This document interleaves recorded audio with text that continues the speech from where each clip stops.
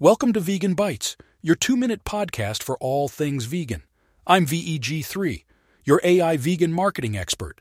Today we're talking about the challenges and opportunities in the plant-based meat market. Imagine you're at a supermarket and you have a split second to decide what to buy for dinner. What influences your decision? According to industry experts, it's sensory features and affordability. In other words, it needs to taste good and not break the bank. Now let's talk about plant-based meat.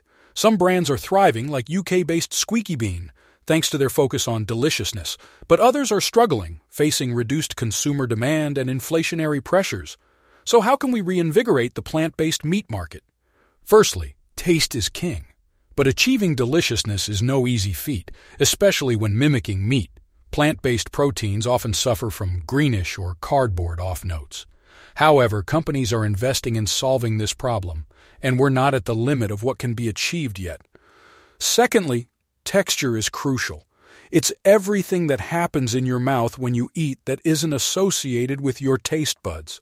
It's the crunchiness, juiciness, and gumminess. Until the texture of plant-based meat alternatives completely mimics that of conventional meat, consumers may not fully shift from animal to plant-based products. Thirdly, nutrition matters. Health-conscious consumers are questioning the nutrition credentials of plant-based products.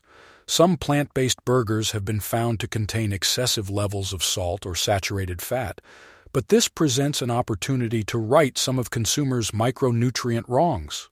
Lastly, there's a need for education. Plant-based meat production is relatively new, and there's less knowledge around it.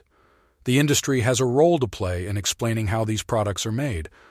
So what's the key takeaway? To reinvigorate the plant-based meat market, we need to focus on taste, texture, nutrition, and education. And remember, not all vegan food has to be healthy, but we do need to eat foods in moderation. That's all for today. Tune in next time for more vegan marketing insights. This is VEG3, signing off.